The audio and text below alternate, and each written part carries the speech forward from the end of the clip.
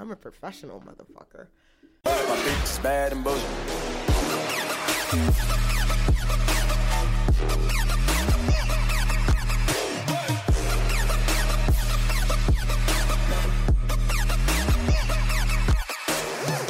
Welcome to the Bad and Bitchy podcast. I'm Erin. And I'm Erica. And Erica, it's our last episode of the season. Woo! So we're doing something a little different. Yes. We are going to be talking about really big stories that we just haven't gotten around to covering because the world is a dumpster fire. Yeah, and there's only so much, water in the cannon, if you know what I mean. We respect your time. We don't want to give you 4-hour podcasts like the history of Rome. Oh my God, that's 4 hours. Seriously, there's like... I can't even watch a movie for 4 hours.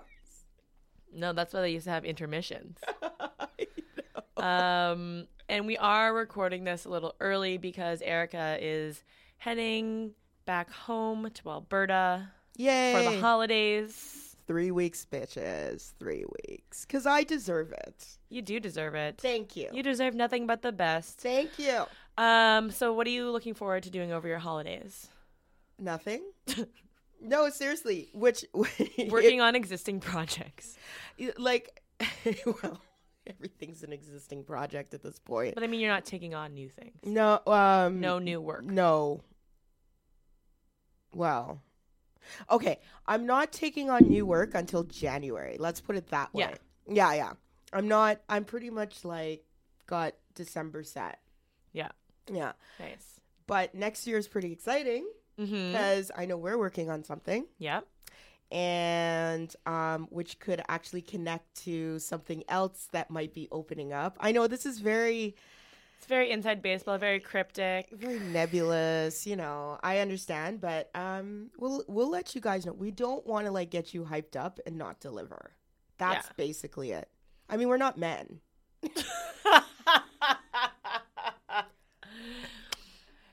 Cool. So it's very cold in Alberta right now, right? Actually, it's not too bad. It was minus 20 for a while there. When isn't it minus 20? Except when a Chinook comes in. So is it what's it like there now? Well, my parents haven't complained about it. They've actually said it's been pretty decent. Is that your barometer? Yes. Okay. Because when they complain. They will call me and be like, "Girl, you know how cold it is here?" And I'm just like, "Let me guess. It's like minus 15. They're like, "It was minus 23. That's really funny because my parents are... Did you like that accent? Yeah, that was real good. My parents are kind of the exact opposite. Mom's like, "Oh, it's so cold and rainy here." And I'm like, okay, first of all, It's Vancouver. It's Vancouver. Don't complain about the rain because that's literally what you signed up for. Also, how cold is it? Oh, it's 0. Okay. It's minus 10 here. Yeah. I don't want to hear about your cold. Minus 10. Like a windy minus 10. Wasn't that wind? It was obnoxious last night. It's vicious. Oh my gosh. Vicious. I was like, really? Is this necessary? I know. So I'm going to be heading to the East Coast for the holidays. Oh, so on the opposite end. Yeah, I'm going to go visit my boyfriend's family and spend the holidays with them.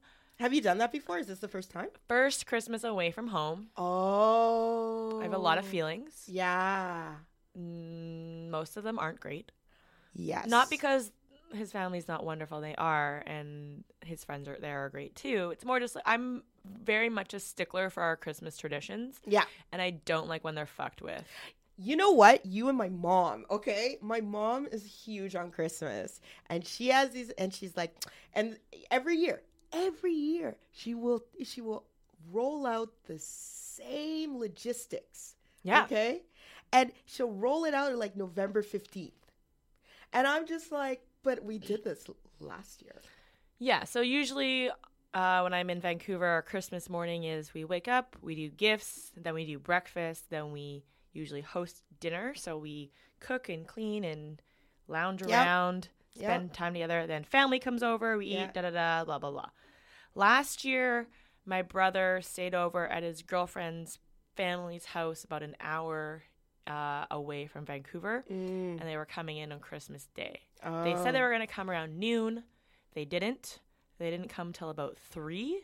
And you were pissed. I was like, well, my whole routine's gone. So we're trying to do our like immediate family gifts when like the rest of the family's there and we've got little kids and it's just chaotic. Yeah. It just wasn't as special and I was very annoyed. Yeah. Did you tell him? I did. I said, we're not doing this again. But so then they were like, well, we're going to go to Mexico. So I was like, cool, I'm going to go to the East Coast. Then they're not going to Mexico. They're going to like Kamloops, Kelowna. That's a like that's leveling down hard. Downgrade. But I imagine in terms of climate, Halifax, Vancouver, relatively the same. So it's going to be rainy, very likely. It's going to be cold, but not freezing. Well, let's hope you don't get that maritime snowstorm. Fuck. Your face. She just realized what the fuck that entails. You know what? It's only like a week. It's fine. Okay. It's fine. That's good. And as a reminder, don't forget to contribute to our Patreon. Yep. Erica talked about a lot of plans that we have going forward, and we need your help to make those plans come to fruition. You can contribute whatever works for you, from $5 to $50, and you get rewards like our newsletter, which stresses me out to no end. Yo, I think you know what? I got to talk to you about the newsletter because I have ideas. Cool. But we sent a newsletter with a lot of links, a lot of things that we don't cover on the podcast. We talk about, we share podcast recommendations. Yep. Long, detailed tweet threads. Whatever your little heart desires, we put it in the newsletter. And you can get that for just $5 a month. And yeah, so check out what the rewards are for becoming a patron. Patreon.com/badandbitchy. Yep. So let's get into a whole bunch of stories we didn't cover this year. In our year in review. Yeah. So first up, net neutrality. The Federal Communications Commission, or the FCC in the U.S., is looking to repeal net neutrality. This means that internet providers like Comcast can create tiered plans with varying levels of service quality. For example, a basic package may give you the ability to browse the internet, but it may not be fast enough to allow for streaming services like Netflix or Spotify. And if you want those services, then you'd have to pay additional fees. This is some level of fuckery. That is fucked up. You know, you might have to pay more for social media. You'll definitely have to pay more for porn. Yeah. Not that like... yeah. Well, the Republicans have been trying to do this since the Obama administration. Yes. I think the second administration. Yeah. And basically that's when Google and Facebook and I think Amazon got together and basically shut down their sites. Yeah. For a period of time in protest. Yeah, they did it over the summer in July for a day too. They did it again. And what I see is, okay, so from sort of like this political sort of idea, I find that tech is very much seen as democratic, like the Democrats. Oh, the Democrats love Silicon Valley kind of thing. So I feel like this is sort of, one sort of entrenched lobby group against another, and it just happens to take political sides. Yeah. Like, I don't think the Republicans would really care if tech were, like, giving money to them. And no, they wouldn't complain. They wouldn't complain, and they would act in their interest.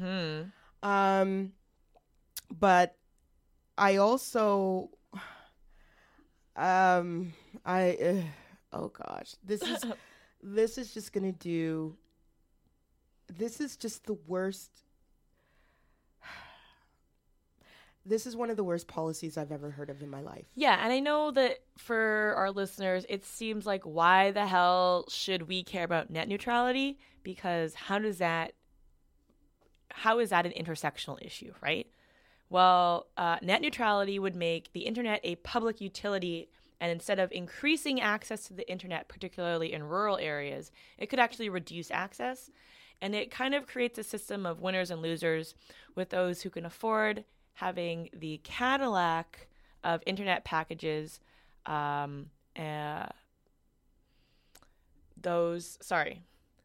It creates a system of winners and losers, with those who can afford to have the Cadillac of internet services being primarily rich white people, and surprisingly, those who are poor and those who are marginalized probably won't be able to access all of those higher quality services. Weren't the Republicans the party of business and innovation? Yeah, and this would actually apparently stifle innovation and business. It would. So, it would. Horribly. And, you know, another reason we as Canadians should care is because basically every bad idea that has been proven bad in America is still adopted in Canada. In fact, I saw a piece the other day about Bell. Was it on Canada Land who said that Bell is looking to end net neutrality in Canada? Yeah. Yeah, I'm looking at that right now. Awesome. These documents that Canada Land got access to reveal a plan to create a not-for-profit corporation responsible for maintaining a blacklist of alleged pirate sites. So they want to basically end net neutrality in the name of blocking piracy. Yeah, and they're going to tell you that piracy is the biggest thing, the biggest threat to the internet. Bullshit. Piracy has been around as long as the internet. Yeah. Have you met Sean Parker? Yeah. There you go. That's why we know who Sean Parker is. Exactly. Well, yeah. Exactly. And Napster, guys. Napster. Girl, I was just thinking about Napster. I remember congressional hearings over Napster. Yeah. Napster is what actually Napster really sank Metallica's career. It's true. They became the snitches of music. And they became so corporate that it basically tanked their career when they decided to bitch about Napster. Anybody remember that? I remember that. Yeah. Fuck Metallica. Wild. Yeah, you always thought Metallica was hardcore rock and roll. Yeah, you thought they were in it for the money. They were in it for the money, and they exposed themselves, and it killed their brand. And you know what? That's fine if you're in it for the money. Have you met Taylor Swift? Yeah. Yo, I'm just like, don't be grassroots. Let's say Metallica, don't make music like grassroots type of for the people music, and then sit up on a congressional hearing and bitch about you not getting your royalties. Yeah. Okay. So that was an aside. So basically, let people know that you hate the repeal of net neutrality. Well, I'm really this is some bullshit. Well, I'm really interested in this Bell thing because apparently Bell is leading a coalition of companies that intends to push the telecom regulator, CRTC, to create a not-for-profit corporation that would maintain a list of websites it had determined were peddling pirated materials and force all internet service providers in the country to block access to them. The proposal closely follows testimony Bell made this fall before a House of Commons committee. The new corporation would be called, and it's not a corporation, it would be an agency, would be called the Internet Piracy Review Agency. Oh. Uh-huh. Cool. Uh-huh. So basically, if Bell decides that any part of your website has pirated material in the way they define piracy, they can actually restrict access to your website. And guess who's going to suffer the most? The little people, the small businesses, etc. So, where's the outrage is my question. Well, this only came out a couple days ago. This has been going on for at least 2 years, though. Sure. Oh, the Bell part. Yeah, only the Bell came out. part. Okay, the Bell part, yeah. So beware, Canada. It's coming here. Ugh. So our next topic, something that we've heard a lot about in Ottawa. It's penetrated across the country a little bit, but definitely something that many of our American and international listeners probably have no idea about, is the federal government Phoenix pay system. This is, very inside baseball, but if you think about it in a larger context, it's definitely something of interest. So a large swath of Canadian federal government employees have not been getting paid for nearly 2 years due to a change in the government pay system. A number of factors have contributed to this, including poor software procurement and the implementation of the program. The switch was intended to save the government nearly $70 million annually, but a recent report from the government says that getting the system back on track will cost nearly $500 million, this is according to the Attorney General or the Auditor General. And with the whole fiasco coming in at nearly $1 billion in total. This is such an epic clusterfuck. I can't even. You know what? Okay, you know what angers me? All you people who have been affected by Phoenix, I feel you, and I feel for you. And what's shitty about it is that people are only giving you words. That's all. The government has only given you the I'm sorry that you have to suffer. They have not provided emergency funding for you. Yeah. So how much they're sorry really doesn't matter when you have to eat. Yeah. Now, so, before we go back to whose fault this is, I think the Conservative government, the Liberal government, and the public service each have a role to play in this. It's never just one person or one faction. But I'll move on from blame. What bothers me, especially about this Phoenix thing, is that when I was in government, I wasn't paid by Phoenix. I was a steady paycheck kind of thing. So Phoenix did not affect me. Right. So, but I know it affected a lot of people who went off on mat leave, a lot of people, basically if you had any change in salary whatsoever. Yeah, a change in job status. Job status, which could be... a new employee. Yeah. A student. Yeah. A temporary employee. Yeah. Someone going on mat leave. Someone changing jobs. Or somebody taking 1.5 years off. Yeah. For me to go back to the public service, I will be fucked by Phoenix. There's just no. Yep. There's no. So why would I want to go back? Yeah, and it could even affected some people who were getting promotions. Yeah. Yep. And the types of problems that people were or have been facing, because this is still an ongoing issue, are things like underpayment, overpayment, or just not getting paid at all. Yeah. And so now people are apparently they're keeping, I guess they're keeping this promise to pay out people eventually. Yeah.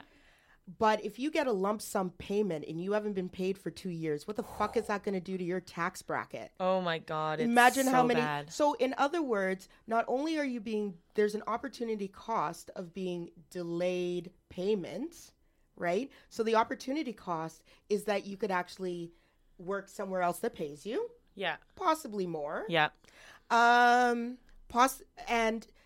you are still paying a huge cost even if you do get paid. So in other words, you're effectively getting paid less than your salary because of that tax bracket that you're going to be in. Yeah. So, and that affects the future years, RRSP limits and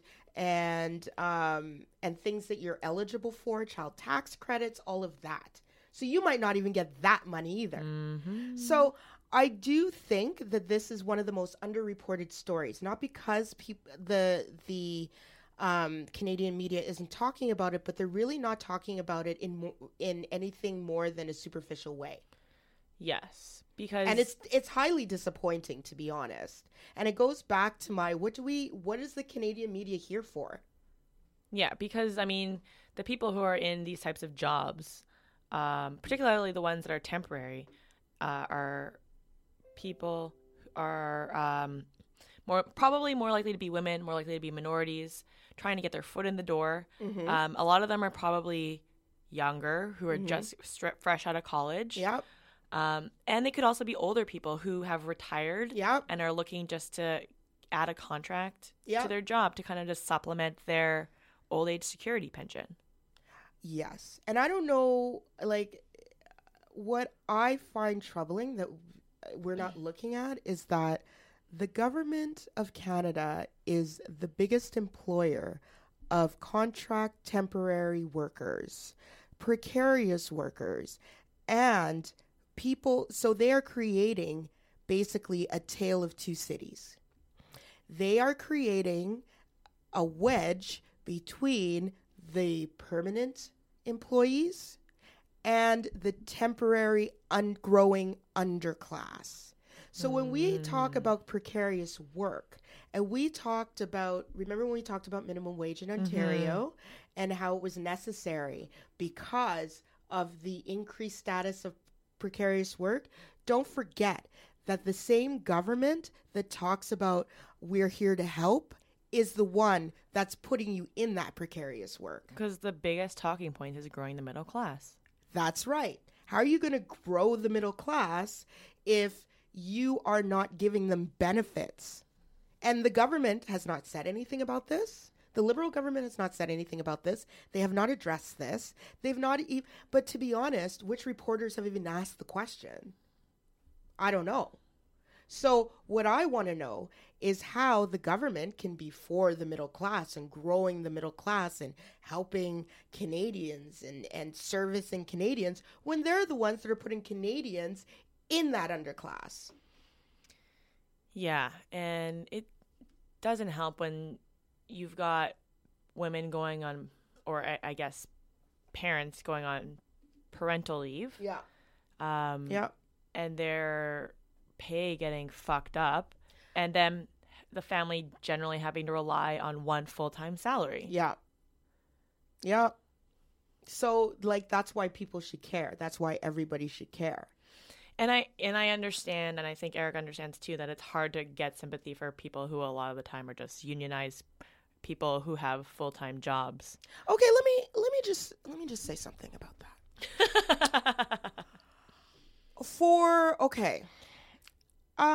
I mean, my opinion of it is we all make choices, and you have the option to take that choice. Yeah. So here's what I'm going to talk about in terms of that viewpoint. You pay for stability. Yes. And you pay for it in ways that don't seem valuable to some people, but are hella valuable to others. Mm-hmm. If you've ever worked in the federal public service, you will know that your growth is pretty much limited. In terms of, I find that the work itself is mind-numbing and boring. I find that people are like, oh, what are you complaining about? You're getting paid well for boring work. Really? Do you know what that does to your self-esteem? Yeah, it makes you not feel like you are valued or valuable. Yeah. Okay? So basically, and, I will say this too. When you add up the benefits and you add up the pay, for some people, they're still being underpaid. Sure. In terms of the Absolutely. federal so for there the are certain jobs where you do make more money than in the private sector. That's right. Like more, particularly in the administrative jobs. Yes, I was just about to say. See, I feel like we're on the same level. Okay, so the administrative jobs are very much, I would say they're paid higher than in the private sector. 100%. Administrators, though, usually are treated like shit. Despite largely playing a very important role. Exactly. Depending on the situation. If you look at the stats, when the Conservatives decided to cut government, if you looked at the stats of the percentage of people who were let go, laid off. It was mostly administrators Yep. and administration. Guess what? Now they can't get shit done. Yeah. Well, you pushed out. They kept the executives. Okay? They kept the ununionized executives because they were the ones making And created more positions. and created more positions for them. So the question I have to the, in general, in the public, why should we care? Because your entire government is creating an underclass. That's why you should care. So basically, people in poverty could be going to work at the federal government every day. Which brings me to another point. Mm-hmm. Now, in terms of salaried people going to work every day, not getting paid, why the fuck are you going? Yeah. Well, the thing is like, I know that we've talked about this before. This is for the salaried permanent people. Yes. I can tell you why the temporary contract underclass is going. Yes. They need to. Yes. But something that I know that we've talked about is that if this were to happen at a private sector company, it would not have continued for 2 years. No. It would have been dealt with immediately. And let me tell you something. I've never seen like the resignation that people have displayed in terms of, well, I don't know. I'm just like, really? Your ass is not getting paid. You are working under a contract, basically. Yeah. Even when you're salaried, there is a contract that you provide a certain performance level or whatever. Yeah. And you get paid for it. If one part of the contract is not being upheld, the contract is null and void, isn't it? So why the fuck are you going to work still?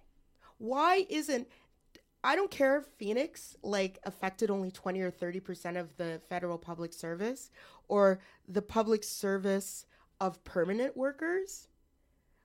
But if 20% of them walked off the job and decided not to come in because they're not getting paid, you'd see how fucking fast that thing would get fixed. Yeah. And that's the thing. You teach people how to treat you people. The government is not there to make you feel better. It's not there to do the right thing. It's amazing to me how many people think that the government is there for just to be nice to them.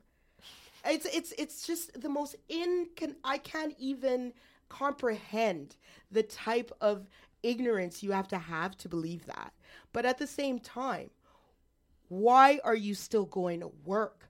Why are the unions not doing anything in terms of, yes, I've heard one is planning to sue, but they haven't done it yet.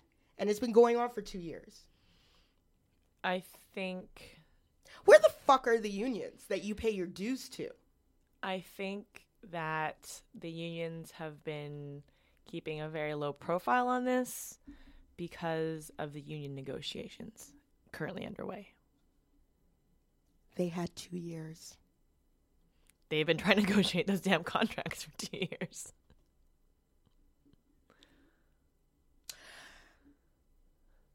You know what? If they don't and there's sick leave still. Oh, God. Basically, Canadian public sector workers are apparently powerless, even though they have unions. Yeah. Because the unions are, they're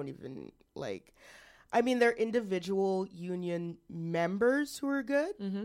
And I've had a good experience. Yeah. But the unions particularly, I don't even know why we have them at this point.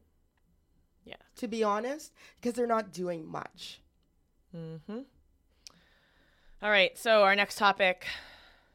I'm just angry about Phoenix. I'm just angry. I wasn't even affected and I'm angry. Can you imagine everybody else? Yeah. Okay. That's brutal. So the Republicans are perilously close to passing the most transformational tax reform in a generation.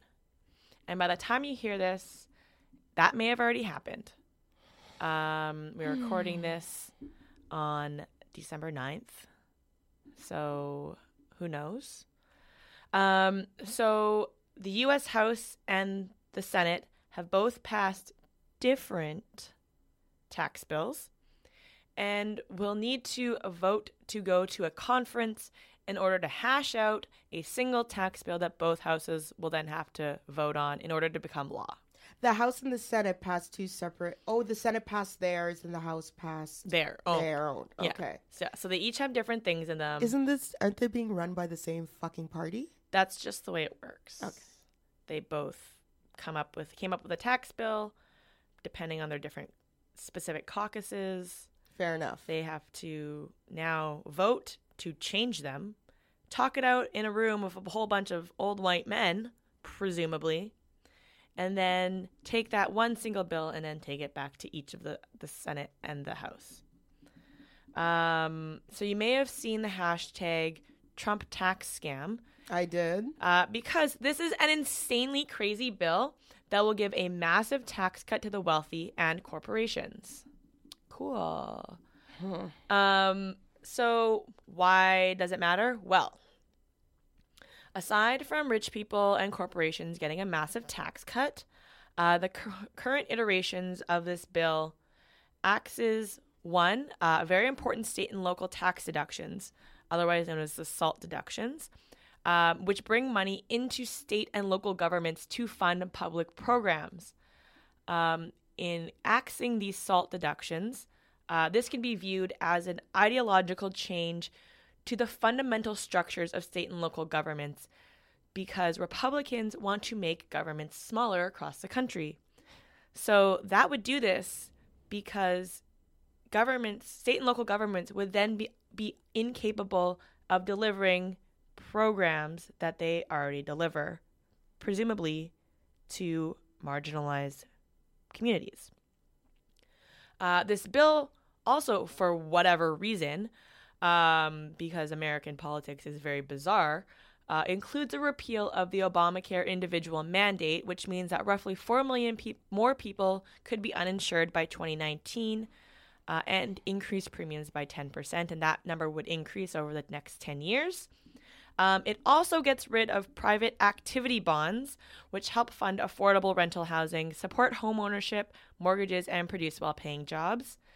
And one other thing because that we're just going to talk about is that the bill is also an attack on higher education and would require universities to pay taxes on endowment income and also end graduate student tax breaks, which could make master's and doctoral programs only accessible to the very, very wealthy.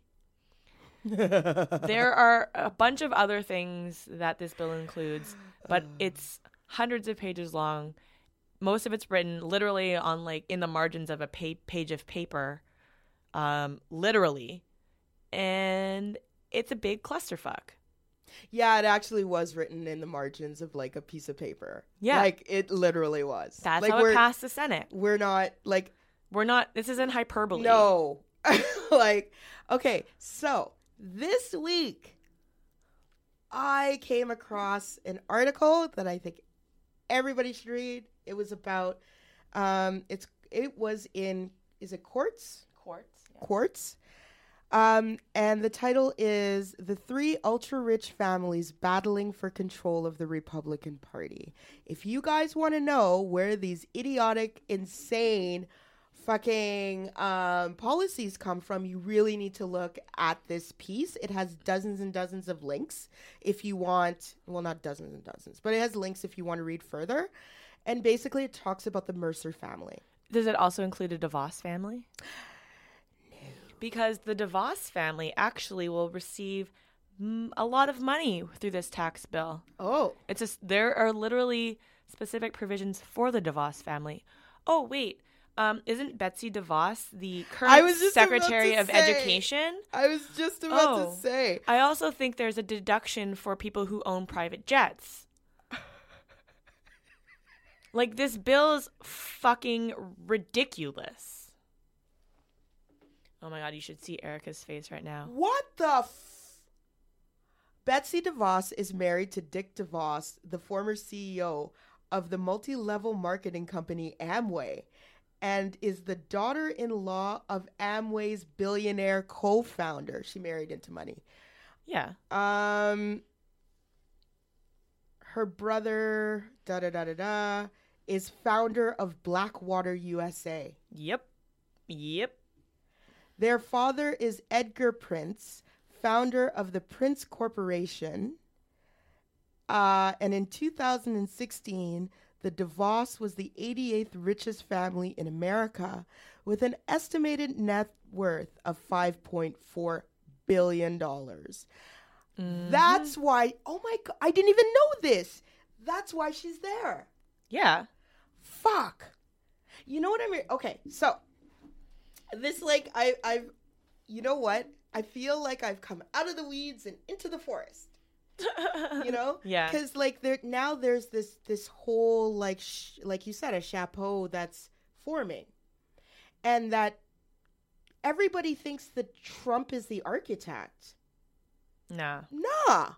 He's not. And, well, first of all, he can't architect shit. Yeah. I love how I used architect as a verb, but whatever. Okay, but basically, we had so I'll go back to the Mercers. The Mercers are a family. I think they made their money in derivatives or quantitative trading and stuff like that. Yeah. So basically, the Mercers are the ones who bankroll Breitbart. Yes. And Breitbart was instrumental in getting Trump elected. I don't think that the impact of Breitbart could be diminished. Correct. They are also instrumental in making sure that his policies sound more palatable to their readers. So Yes. he is their marketing arm. I mean, they are his marketing arm. Well, I don't mean literally in their defense, but in their defense, I think the Mercers have been pulling out of Breitbart because of their more alt-right ties. No. I'm pretty sure. No, I'm pretty sure they're not. I love how it now. Okay, we're going to look this up. It's because of Milo Yiannopoulos. But didn't they just get rid of him and keep running Breitbart? Robert Mercer leaving his hedge fund selling stakes in Breitbart. Yes, but he's handing them over to his daughter. Yeah, so the head, the patriarch is. I see. I see. Not the Mercers as a family. Oh, okay. My bad. I misunderstood. Okay, yeah, totally. So he himself is leaving, but it hasn't really changed the influence and especially the financial influence of the Mercers, let's say. And they're the ones that really put Steve Bannon with Trump. Yeah. So, I mean, it's really the Mercers' policies that are being passed right now. Right. But this, like, Donald Trump ran as a populist. This is not a fucking populist tax. Who cares? He can run reform. He can say whatever he wants to, apparently, and his legions of followers will be like, yeah. Even though they're the ones who are going to suffer the most. Of course. That's how it works, though. And the part that really, like, there are many parts of this fucking tax bill that drive me bananas. I forgot this was the tax bill. Do you want to add our own little I did. digression? I had to look up Betsy. Is the getting rid of the state and local tax deductions, because then you're fundamentally changing. Like, Republicans want to have government out of people's lives, right? They want to reduce the footprint of government on citizens' lives. Except in this case, they're imposing federal government onto the states, which then affects citizens. Yes. Which seems fucked up to me. It seems a little backwards. A little. So this affects rich states primarily. So like New York, New Jersey, California. The states they hate. And that hate them. Yes. The blue states. Yeah. The red states are already suffering because they didn't expand them. They didn't take the Medicaid expansion. Yeah. From Obamacare. So what do they care? But this is all a punishment to the blue states. Well, and the fact that, like, Republicans just generally don't like higher education because it makes people more liberal and makes people think critically about issues. and it makes people more able to call out bullshit when they see it. So attacking universities and colleges is ridiculous. It also attacks foreigners. Yes. Because a good amount of those grad students aren't American. Yeah. And the U.S. has some of the world's best universities. Yeah, and which means that it attracts the best grad students. Yeah. It attracts the best researchers. And if you're getting people who can the only people who can afford to go are rich white people who probably have more conservative leanings, then all your research is going to be skewed conservative instead of being it's just nonpartisan. This is exactly the decline of America. Donald Trump is just, I mean, people have been talking about the decline of America. At first I was like, eh. But to be honest, it's declined. Yeah, it's not great. And to be honest, I mean, I just, and people are underrating it. That's 53% of white women underwrote this bullshit. Just remember that. And so every time I put up 53% on a post, remember that 53% of white women voted for Donald Trump. 53% of white women voted for this tax bill. 53% of white women. And if people are like, oh, well, white men did. Yeah, well, they're white guys. What do you expect from them? I don't really expect much. My bar's low. It's mine right now is subterranean. Okay? Ooh. Harsh words. Yeah, they're a little personal. But like I'm just like, people. I'm like, follow the money is my point. Yeah. Oh, the other thing I wanted to mention is, how much do you think Citizens United has to do in terms of the way policies are now being developed? So, for example, if anybody doesn't know, Citizens United, I think in 2010 it was a Supreme Court decision that really opened the floodgates for money in politics. It removed the restrictions. And ever since then, you've had the Mercers, the Koches, and the Adelsons really pouring money into candidates who will follow the policies they want. Yeah. So now that there's no restriction in terms of how much money could be in politics, they can use that money to increase their sphere of influence, to get their policies passed, irrespective of the voting public. And I think that's what we're seeing. I really do think that Citizens United is the sort of Trojan horse in this story that people aren't really talking about and not putting together. And I don't know, is my point. I mean, yeah, so hopefully you can still call your representatives and tell them not to vote for this garbage fire. We can also hope that the House and the Senate can't agree on things, and that the eventual bill that they take to a vote, senators in the Republican caucus will have principles, because a lot of them have issues with it. The Senate? Yeah. They would. Yeah. The Senate seems to be a little bit less of a dumpster fire, a little bit more professional. The House seems like the inmates are running the asylum and have been for years. Yeah, they're all fucking crazy. They're all fucking crazy. Yeah. However, this is the thing. I can't wait. You know what I can't wait for in 2018? The Republicans turning on each other. It's so delicious. And it's nothing like the Democrats. The Democrats are nothing compared to when Republicans eat their young. Well, they're already doing it. Yeah, I know. I can't wait. I'm grabbing popcorn now. I feel like I should get some popcorn. It's like, I mean, yes, but it's also like a very stressful reality show. I know. It's like Keeping Up with the Kardashians, but full of a lot of stress. Exactly. But this is a reality show. Yeah. And this is what you get when you get dude who's like And Donald Trump, when it comes to media, we could all learn something. Yeah. And I will say that, and I will stand by it. However, you know, he's turned this entire process,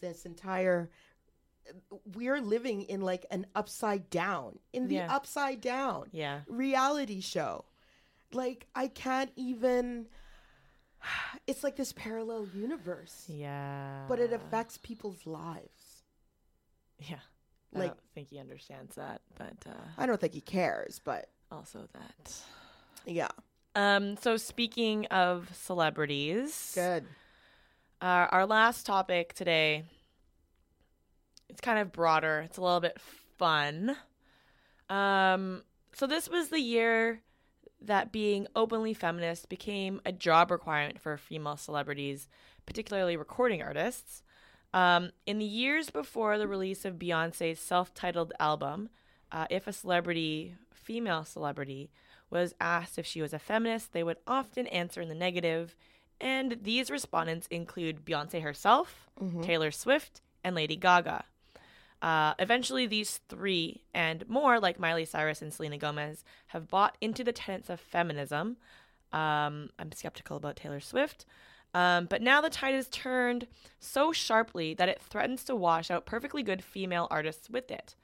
And then on the other hand, we have celebrities like Kim Kardashian and Cardi B, who are expected to be woke.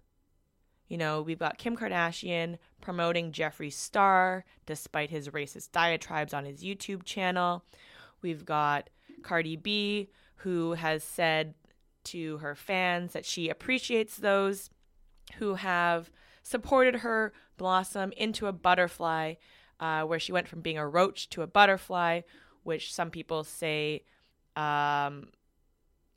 gets at shadeism within the Black community. Oh, fuck. Okay. Yes, there is a big discussion about Cardi B and shadeism. I don't think it's in that piece, in that specific example. I haven't heard anything about shadeism from her, but right. Yeah. You know, I know it's a discussion that's happening. Yeah. So, I mean, should we be expecting these female celebrities to take on feminism as a cause, as an issue? Otherwise, they're canceled. No. I don't believe that you should force people to be woke. Yes. So then why do people continue to rail on Taylor Swift? Because Taylor Swift has decided to use feminism in her marketing. So you can't use it and then not actually speak to the tenets of feminism. So she can't have it both ways. So basically what you're saying, Beckying feminism. Yes. She is doing the exact thing I talked about last week with regards to conservative women and trying to have it both ways and then finding out that it doesn't work for them. That's right. Huh. Okay. And who else did we talk about? Kim Kardashian West deserves to be called out because A, she has Black children. Yes. And B, this is a woman who has used Black culture to make herself rich and relevant. Yes. So, yeah, she deserves to be called out. Cardi B, not so much. Cardi B, I feel like with the roach to butterfly, I felt like that's how she felt. Yep. You know, she felt like she was... Well, she was a stripper. Yeah, and she felt like... Maybe she felt like she was treated below then. And now she's, you know, she's looked up to and she's getting her moment and so on and so forth. From what I've read and heard about Cardi B, I have no issue with her. Yeah. In terms of, I think she's still finding her way. But I think she's honest about it. And that is way more than I will ever give Miley Cyrus or Katy Perry. Yeah. Or I'm not sure about Selena Gomez and her thing. I usually don't pay attention to her, but I don't know I'm sure she's in there too, but I don't know. I feel like Selena Gomez is a little bit different. Selena Gomez, I would say doesn't specifically address feminism directly. Mm-hmm. She, I think, discusses feminism through other things. Right. Like, she's talked about her mental health issues And she has lupus too. and her physical health Yeah. issues. Yeah. She's talked about her body positivity stuff. Same with Demi Lovato. Mm-hmm. So they're talking about it through a different lens. I actually like Demi Lovato, and I've heard none of her songs. Zero. I haven't. Only because this is what I like. Okay, personally. Yeah. And this is who I do not criticize personally. And we all have our journey. Sure. You know, we all have our the things that we find incompatible. We all have issues. We all struggle. This is my people. We all struggle. And I find that the problem a lot of times is that nobody wants to admit that they struggle. Yeah, which is why I really appreciate what Demi Lovato and Selena Gomez do. Yes. I think that there is the word we're missing is authenticity. Yes. And in the struggle itself is authentic. Yeah. And Taylor Swift does not struggle. Sorry, but if she does, she's not authentic about it. And Taylor Swift uses feminism for her own personal gain. She doesn't make room for anybody unless it makes her look good. So this idea of authenticity is interesting to me because Kim Kardashian gives us the guise of authenticity. Does she though? I mean, does yes she? and I no. don't think but she you does. feel like you know her so much more than No, you I do don't. the average celebrity if you watch Keeping Up with the Kardashians But I don't- religiously. Yeah, but I don't. No, but she Instagrams or Snapchats her workouts.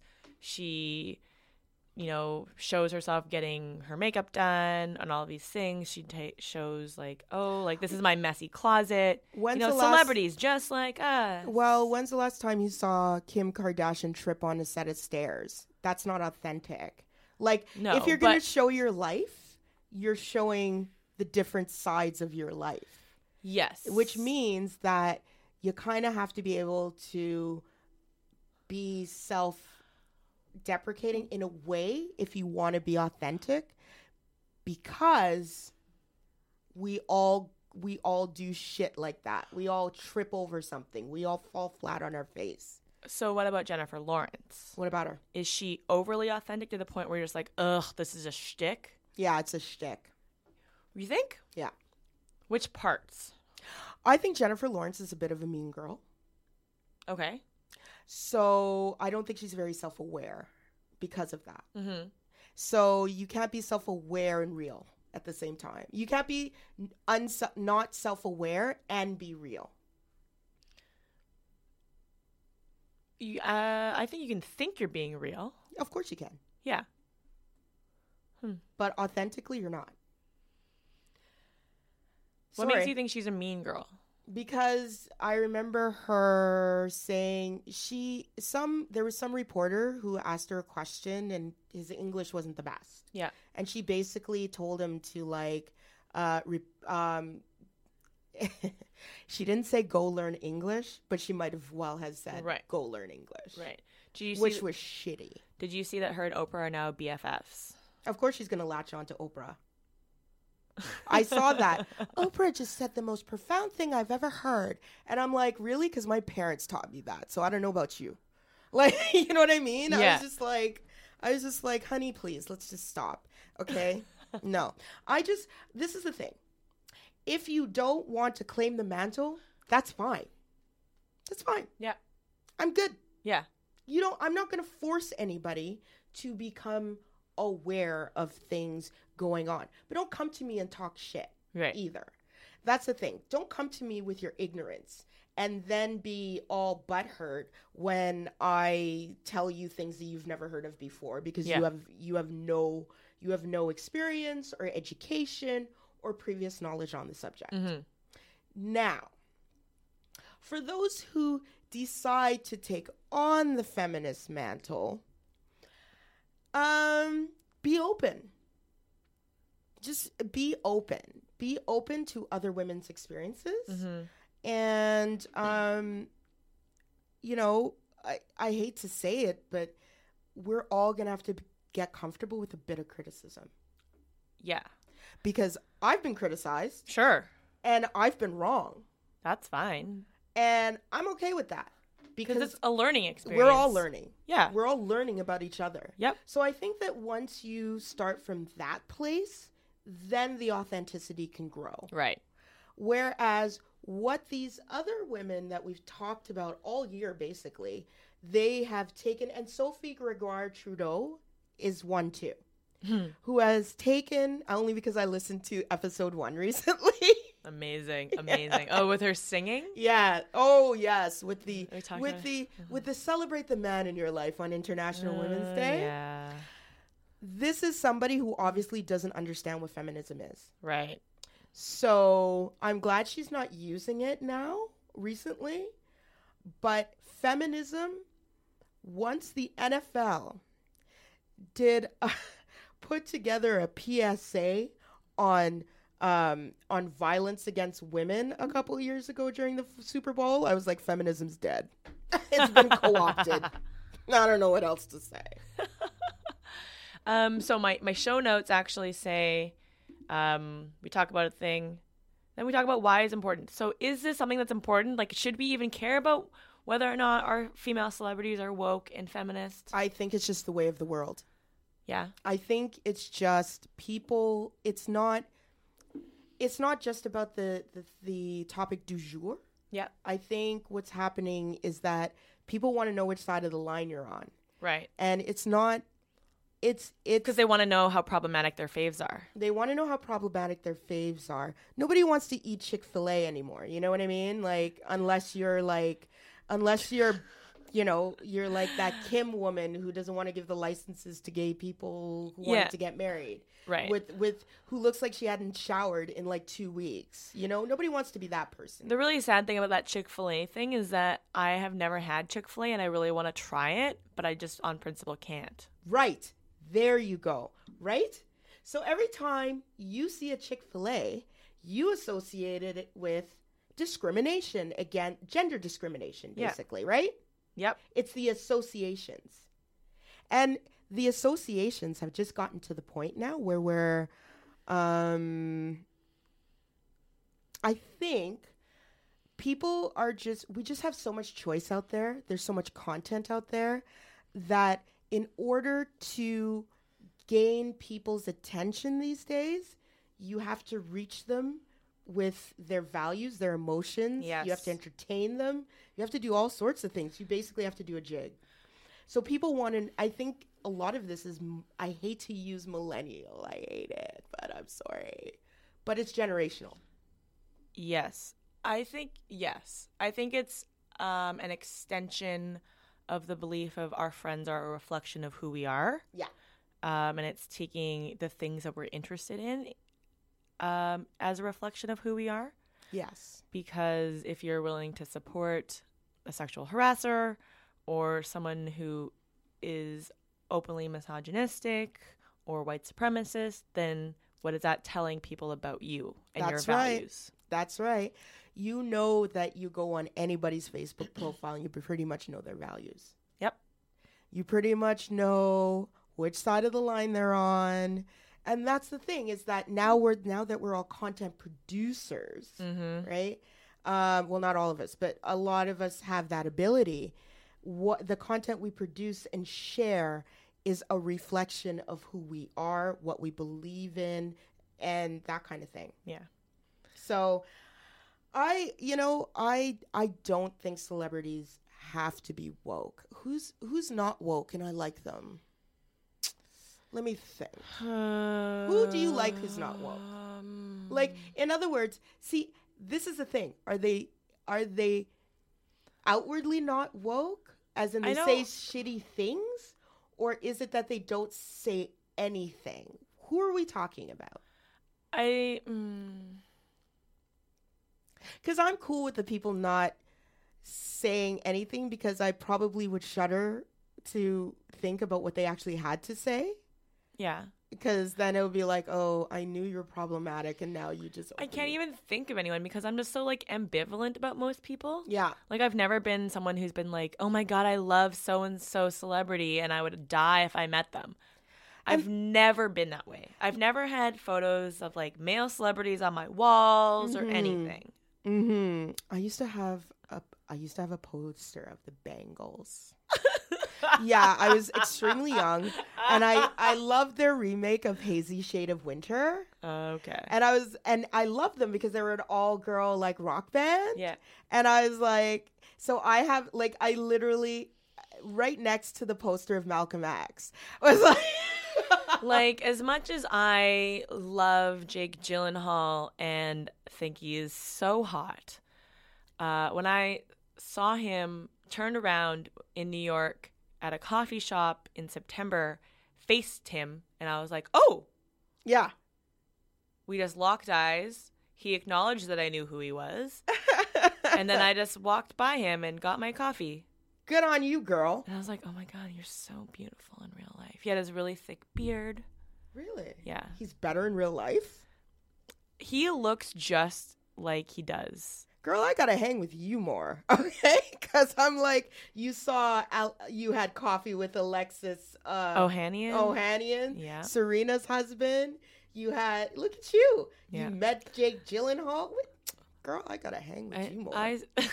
It's funny because I just say, oh, I had coffee with Jake Gyllenhaal. No, he was behind me in line. And then I told my boyfriend, I was Close enough. I said, you kind of look like Jake Gyllenhaal if he had glasses. And just so you know, for the record, I chose you over Jake Gyllenhaal. This was my chance. You're the winner. No, I'm imagining Paul without glasses now. And I'm like, oh. Yeah. Yeah. Yeah. Okay, Generic white guy with a beard. Like, no, but like dark hair. Yeah. Like, sure. You know, Paul, I think he can grow a pretty, thing beard. Sure. Okay, I don't know. It's a dude thing.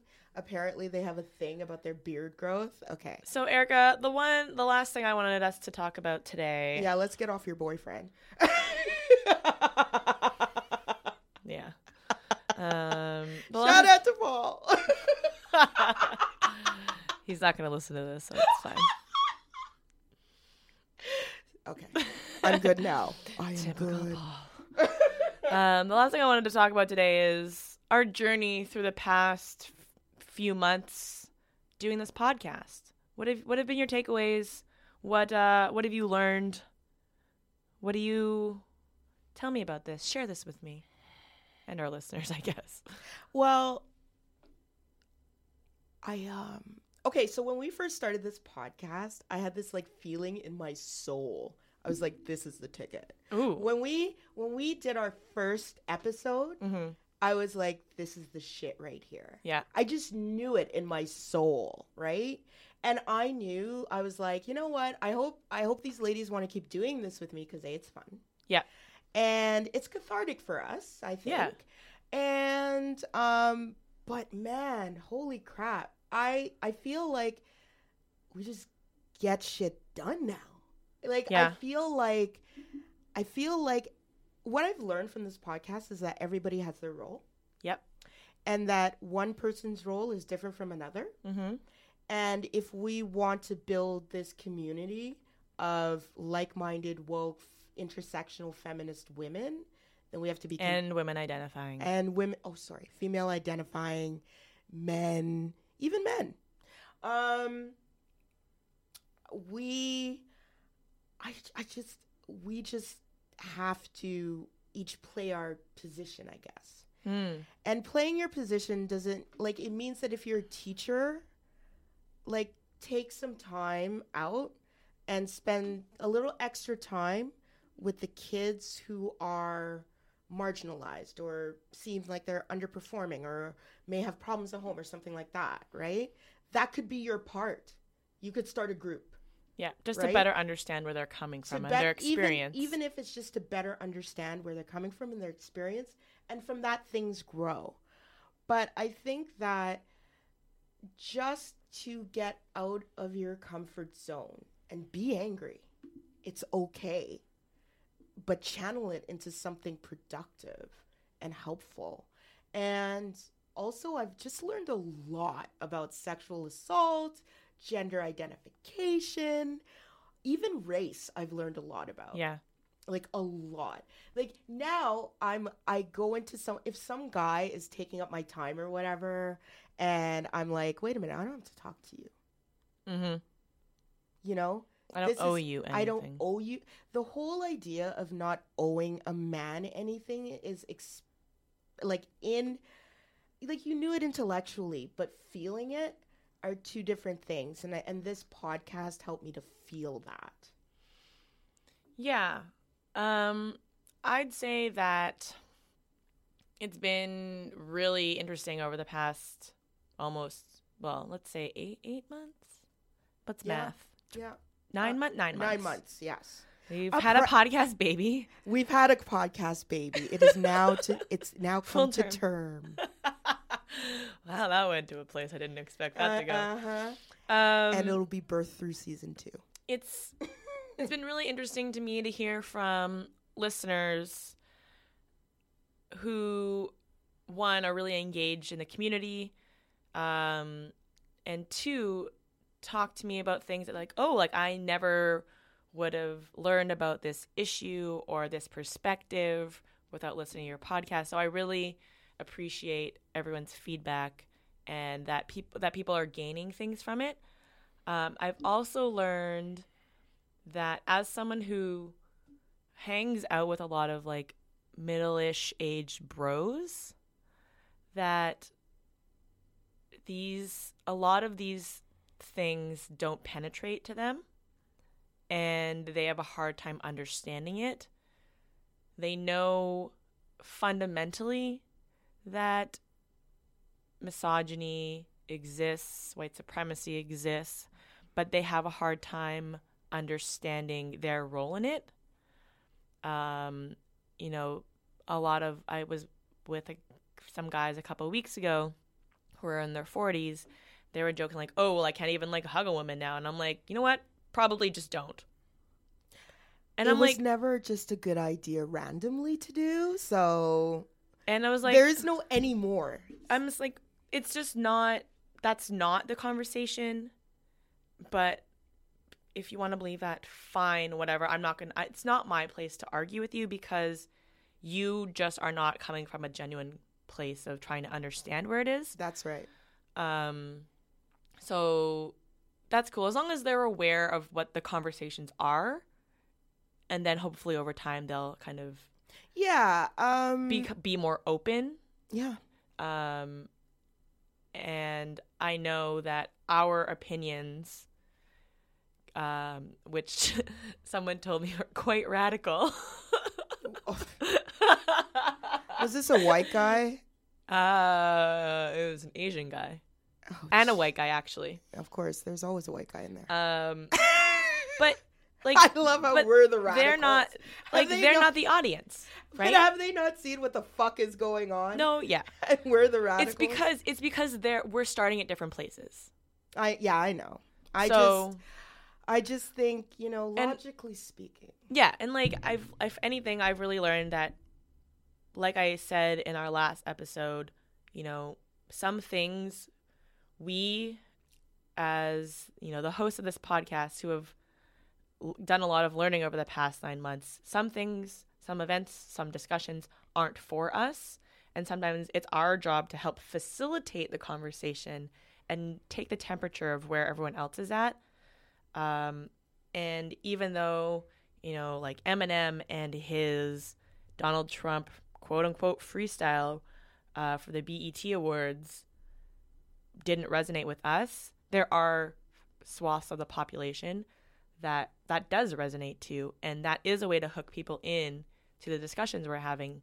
And it's not our place to judge those people, and because we're just coming from different experiences. You're right. And different places. One of the things I said about Eminem was that he's doing his part.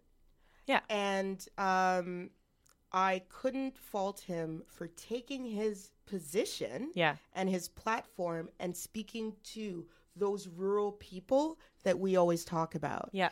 This is not that's not my lane. Yeah. That's not my part. I'm a black woman. I can't talk to rural white people the same way. Although I can talk to rural white people. Actually, I had a fun time with a few the other day. Not in that way. But we joked around. Anyway, and I remember thinking when I was with them, I was like, I'm not even thinking about your politics. Yep. You know what I mean? Yep. I'm just hanging out. You're funny. My friends here, we're having a good time. Let's just chill out. Mm-hmm. And there's a lot of that too. I guess the question is, this is the difficult part for me. Mm-hmm. We say that men need to talk to other men, Yes. but we also say that women need to lead the discussion. This is a contradiction that I'm having trouble with. Because sometimes the way it's done is in itself perpetuating the patriarchy, right? Yeah. But at the same time, can you, maybe they're just talking to men in their language. You know what I mean? I think there's probably times and places for both of those things to happen separately. Yeah. Like for a man to call another man out on sexual assault or harassment probably means a lot more than a woman doing it. Yes. But talking about why that such and such a thing is upholding misogyny or white supremacy is probably more valuable coming from a woman. So I think it could depend on the topic. I think that's a really good breakdown. I think that's really actually. See, look at that. You just furthered my understanding just now, because you're right. It's contextual, and I guess men sitting around and saying, "Hey, that's fucking inappropriate." Yeah. Is one thing, but you're right. To describe how it affects women, a man cannot do. Yes. You're right. Yeah. Just like Eminem cannot say how racism affects black people, but Yeah. he can talk to white people about racism. Yes. Okay. Yeah. I'm here for that. Yeah. There you go. We solve problems on that in Bitchy. I think you make a great point. What are you hopeful for in terms of the podcast for the new year? I hope that we are able to reach a wider audience and that people share the podcast and tell all their friends and rate us on iTunes. Please rate us on iTunes. We're missing ratings actually on iTunes. But no, I think that I hope that we kind of continue doing what we're doing in a meaningful way, and that we don't start cutting corners, and then we try to keep a high in-depth level of discussion. Personally, I would like to cut the episode length down, but it's just because there's just so much going on. Yeah. And I'd like us to, put out more podcasts, but there's only so many hours in a day. Yeah. And we're very busy. Yes. I would like to see Bad and Bitchy get a bit more local. Reach out locally more. Yep. To be honest, we've been doing that. Behind the scenes. But to continue to grow in that space, so that we can get good content in terms of growing the podcast empire. Okay. Stacey London used to call it an empire waist. We're like, it's empire. Ew. Yeah, I know. Stacey London. I know. Really? I think she tried to sound French. And we're like, no, honey, just stop. No. Oh, goodness. It's like, you know what that is? It's like putting Cheese Whiz on poutine. Ew. Right. Okay.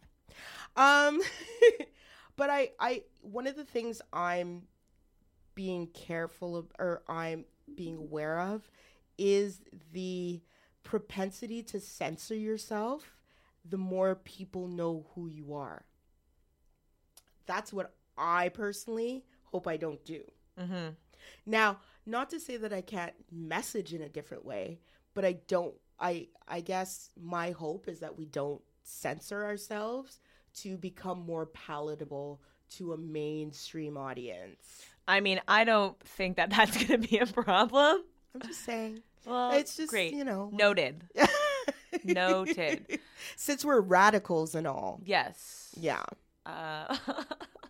Radicals. I was just That's like, such a male thing to say. Oh, those radical feminists. yeah. I bet you they burn their bras and they don't even shave. I'm gonna ask my boyfriend if he thinks I'm a radical feminist. Mm-hmm. I feel like that's gonna be the gauge. Mm-hmm. Mm-hmm. Yeah. Anyway. Everybody just thinks I'm a radical. Well, it's because you have too many opinions. I know. For a woman. Too many opinions. Just sit down, Erica. And shh, and I'll just not worry my pretty little head about things. How about that? Sounds great. Yay! Don't do that. That is a bad idea. That's not bad and bitchy. All right, you guys. So we will see you next season in a few weeks. Oh my God, it's like blackout.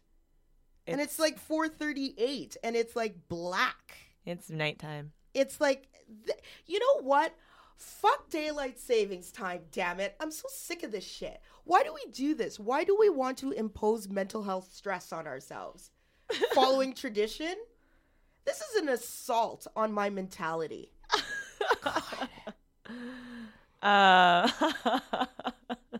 Just saying. Daylight savings time needs to just stop because I'm looking outside. It should be almost 6, but it's just almost 5. And I'm like, what's the point? Yeah. Cool. Okay, that was just my aside. It's just, no. So we'll see you guys in the new year. Well, I guess we'll talk to you guys in the new year. We might see you guys in the new year. Yeah. Yo, I was at a conference. Yo. I was at a women's business, some type of like, you know, it wasn't a conference. It was just like a breakfast or whatever. And there was somebody there. So we started introducing ourselves. And so I said, oh, yeah, I'm co-founder of Not In My Color, a social media agency. And then I'm like, I'm co-founder of the Bad and Bitchy podcast. And somebody's like, I know your podcast. Nice. And I was like, fuck. Like, and then like, so that's why I said the censoring stuff, because when people get to know you and know who you are and put the face to the name, you kind of, I find myself, the first thing that I do is I automatically go, oh shit, what did I say? Right. In my head. And I know I've said a lot. Yeah. But, you know, I mean, and maybe that's just my shit. Yeah. Probably. But, you know, I'm aware of it, let's say. Mm-hmm. Yeah. Cool. Well, so, guys, have a safe holiday. Happy holidays. You know Merry what? Christmas. Happy New Year. Yeah. Remember, if you don't want to drink, you don't have to, and your friends shouldn't pressure you. That's right. And if you're drunk and some guy is trying to coerce you into sex, that is not consent. Okay. Enough with the PSAs. We had to give them. It's true. You can find us on Twitter. You guys know this, at Bad and Bitchy. On Instagram at Bad and Bitchy Pod. On Facebook.com/badandbpodcast. Email us Christmas cards, Hanukkah cards, invites to parties. I like parties. I'm going to be here for a little bit. You know. Send us your feedback. Rate us on iTunes. You can send your feedback to and links and any other sort of email you want to badandbpod@gmail.com. And you guys, don't forget our Patreon. Patreon.com/badandbitchy. And as always, we'd like to thank MediaStyle for letting us use their space. MediaStyle is a progressive public affairs agency located in Ottawa. They are a social enterprise making Canada a better place. and we record our podcast there. Thank you, Media Style, for your continued support of the podcast. And Erica, I guess I'll see you in a few weeks. Yes, I am fucking out of here. I can't wait. So I'll see you guys in the new year. Woo! Happy New Year, everyone. Bye. Bye. My bitch is bad and bullshit.